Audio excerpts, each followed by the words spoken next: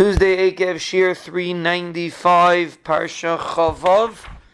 We are in the middle of Ois Vav, and we are discussing a Medrash of who the Rebbeinu Shalom punishes. And the Medrash says fascinating things. We learned yesterday, Reb Nosson said even an animal could get punished by the Rebbeinu Shalom, and simply put, that's a shver zach, because animals don't have bechira. But apparently there is an element of some sort of choice, or their punishment is because they were the shliach to hurt the human being, so they got punished. Like a concept that if an animal kills someone, Bezdin kills him. It's not really a bechira dikadin, but the Reb Nosson says there's a concept of punishing. It's a even a kelev, and it goes even further. Avunim bar Gurion amar afilu makal afilu ritzua. Pella, even a stick or a whip that punished a human being, that hit a human being, is going to get punished. Loss of love. See, it seems to be an inanimate object. It shouldn't have any concept of punishment at all.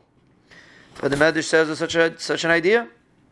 Hadad achsiv, as the pasuk means, kes oil subalai ves mate shichmai shevet hanegis bai hachitaisa kiyoim midyan.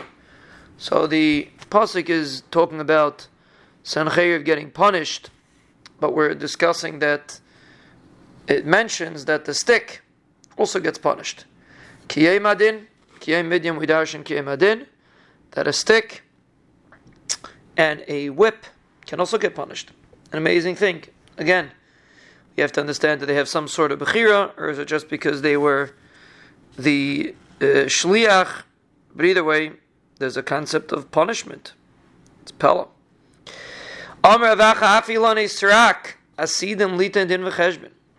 Even a regular tree that doesn't produce fruit also is going to have to give a din v'cheshbon. Rabbanan amr mehacha, Rabbanan learn out of a pasuk. Ki adam eitz hasada, ma ha'adam noisen din v'cheshbon, af eitzim noisen din v'cheshbon. Just like a human being has to give a din v'cheshbon, eitzim also have to give a din v'cheshbon. So it sounds like it's similar to an adam. Sounds like there's a concept of some sort of bechira. Fascinating idea. In Chazal, we see in the Svarim that there's that every creature down here has a source in Shemayim, but to say that he has some sort of bechira is a big chiddush. Bechira is miyuched to humans. We find by malachim that they get punished, and you see such a concept that even though malachim don't really have bechira, but apparently there's a concept of getting punished. Maybe it's like a kiddush shem shemayim when they get punished to demonstrate what's right and what's wrong.